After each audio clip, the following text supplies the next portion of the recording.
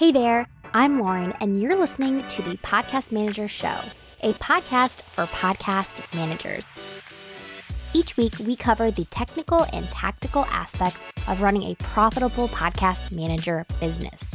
With over 90,000 new shows starting each month, podcast managers are in demand. I mean, in demand. And I'm here to help you land your dream clients while reaching your monthly income goals without working like crazy. Are you ready? Let's get to today's episode. Hey there, welcome to this episode of the Podcast Manager Show.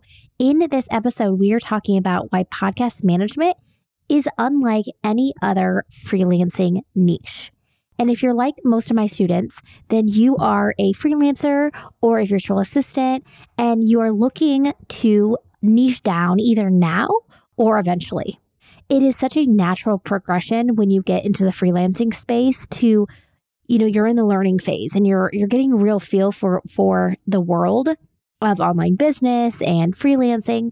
And eventually, as you learn more and more, you realize, I need to pick something. I need to start becoming known for something. And so that's whenever you are looking for your niche, right? And this might be 5 minutes into being a virtual assistant. This might be 6 months into being a virtual assistant or a freelancer. And maybe the first niche that you choose, you realize is not the niche for you. Whatever it may be, in this episode, we're going to talk about why podcast management is different from many other of the popular niches that a freelancer might look at. One of the cool things about podcast management as a niche is that once you choose podcast management, you only have to learn things about podcasting. And this is true for any niche that you choose, but you can really focus just on podcasting. And why this is powerful for you is because then you can become the podcasting expert on your client's team.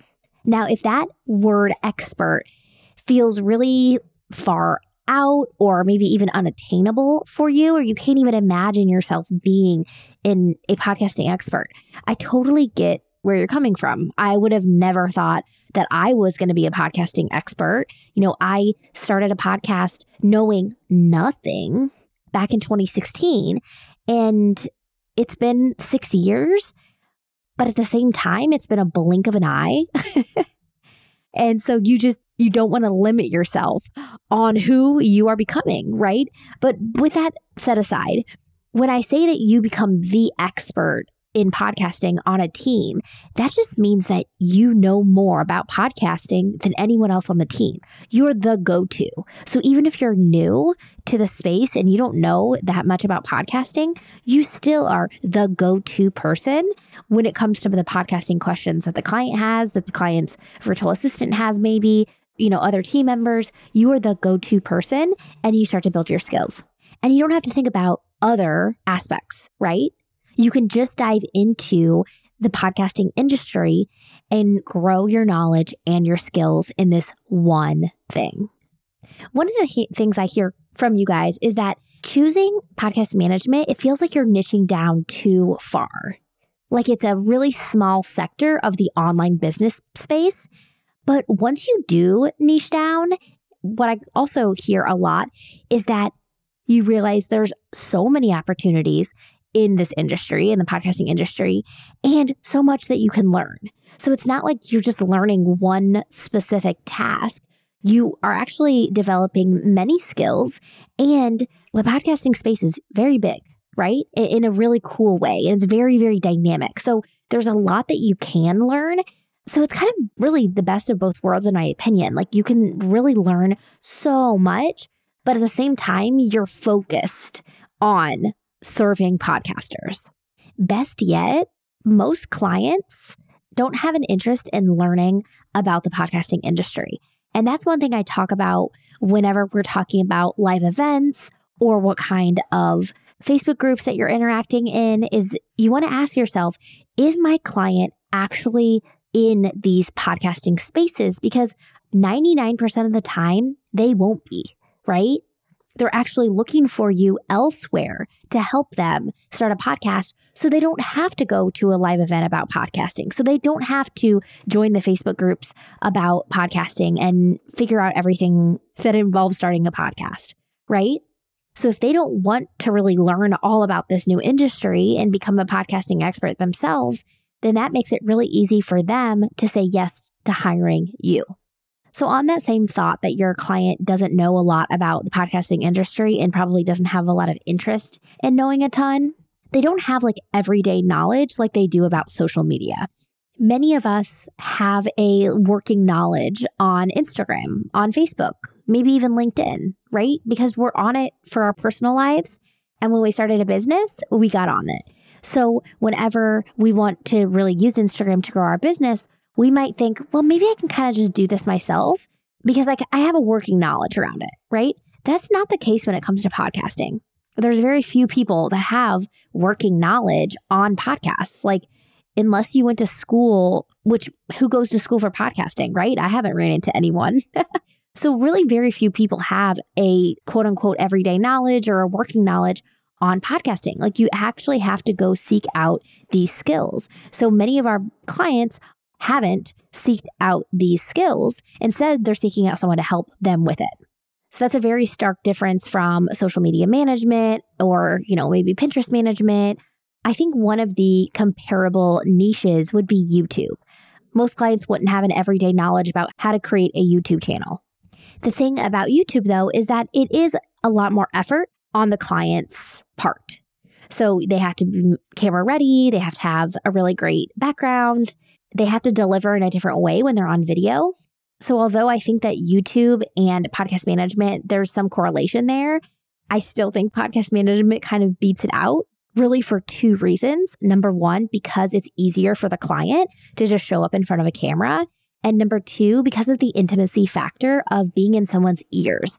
There's just this deep connection that they're listening to you while they're going about their everyday life and listening to your voice. There is a connection there that is really unbeatable.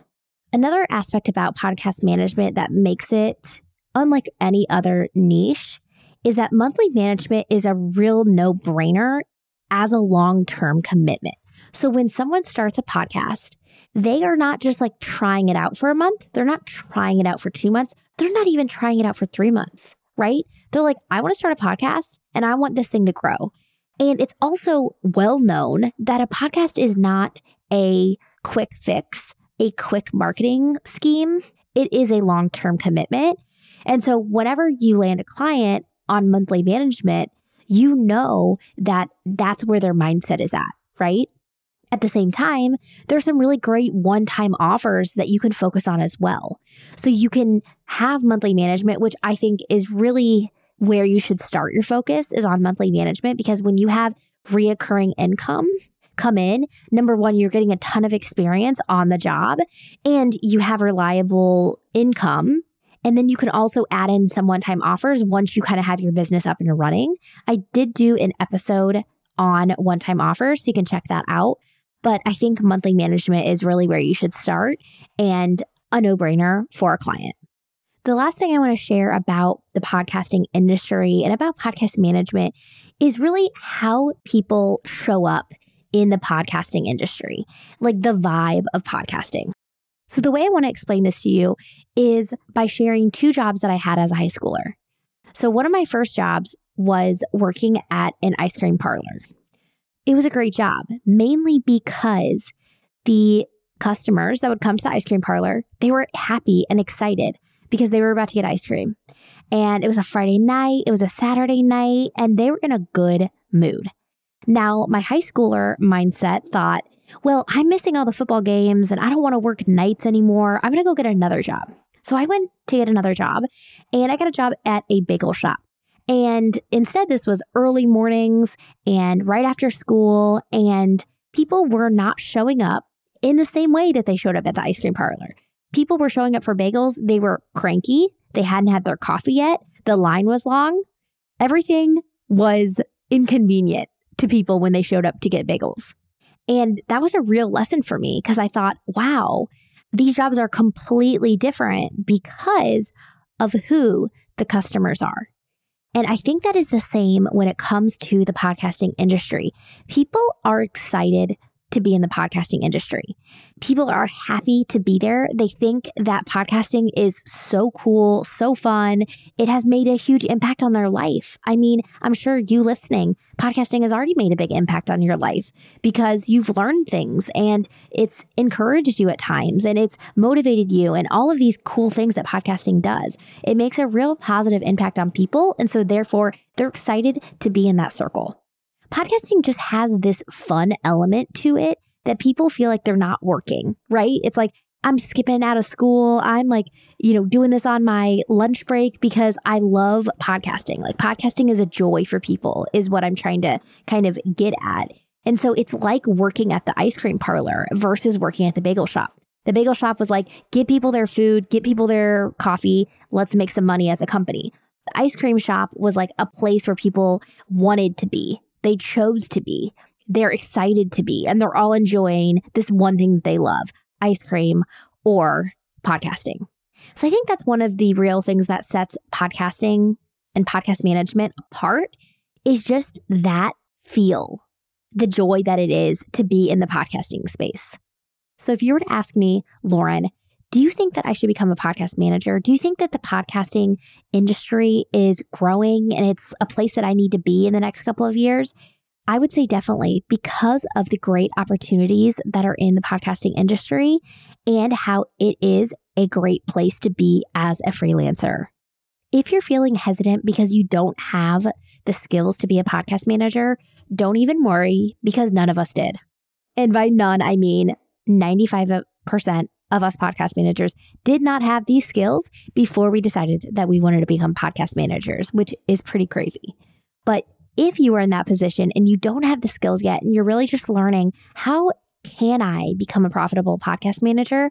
I have a masterclass that teaches you exactly what it takes and explains the mistakes that I made early on when I started my podcast management business and what I see happening right now and maybe some mistakes that you are making. So grab a seat to that masterclass so you can learn how to become a profitable podcast manager without any prior experience. You can grab your seat at laurenwrighton.com/masterclass and you can join me this week. All right. I would love to know what your thoughts are on the podcasting industry, what you thought about this episode, and any questions that you have about becoming a podcast manager. Find me on Instagram, slide into my DMs. I am at Lauren Wrighton, and I cannot wait to talk to you there. That's it for this week. I'll talk to you next week. Thanks so much for hanging out with me today. Come connect with me over on Instagram at Lauren Wrighton or in the Podcast Manager Mastermind Facebook group. And let me know what you liked about this episode. I love hearing your guys' feedback and what is resonating with you. You can always find the links and resources mentioned in the show over at laurenwrighton.com. Special thanks to my amazing podcast manager, Marcy Page, on producing this episode. All right, that's it. Until next time, I'll be cheering you on.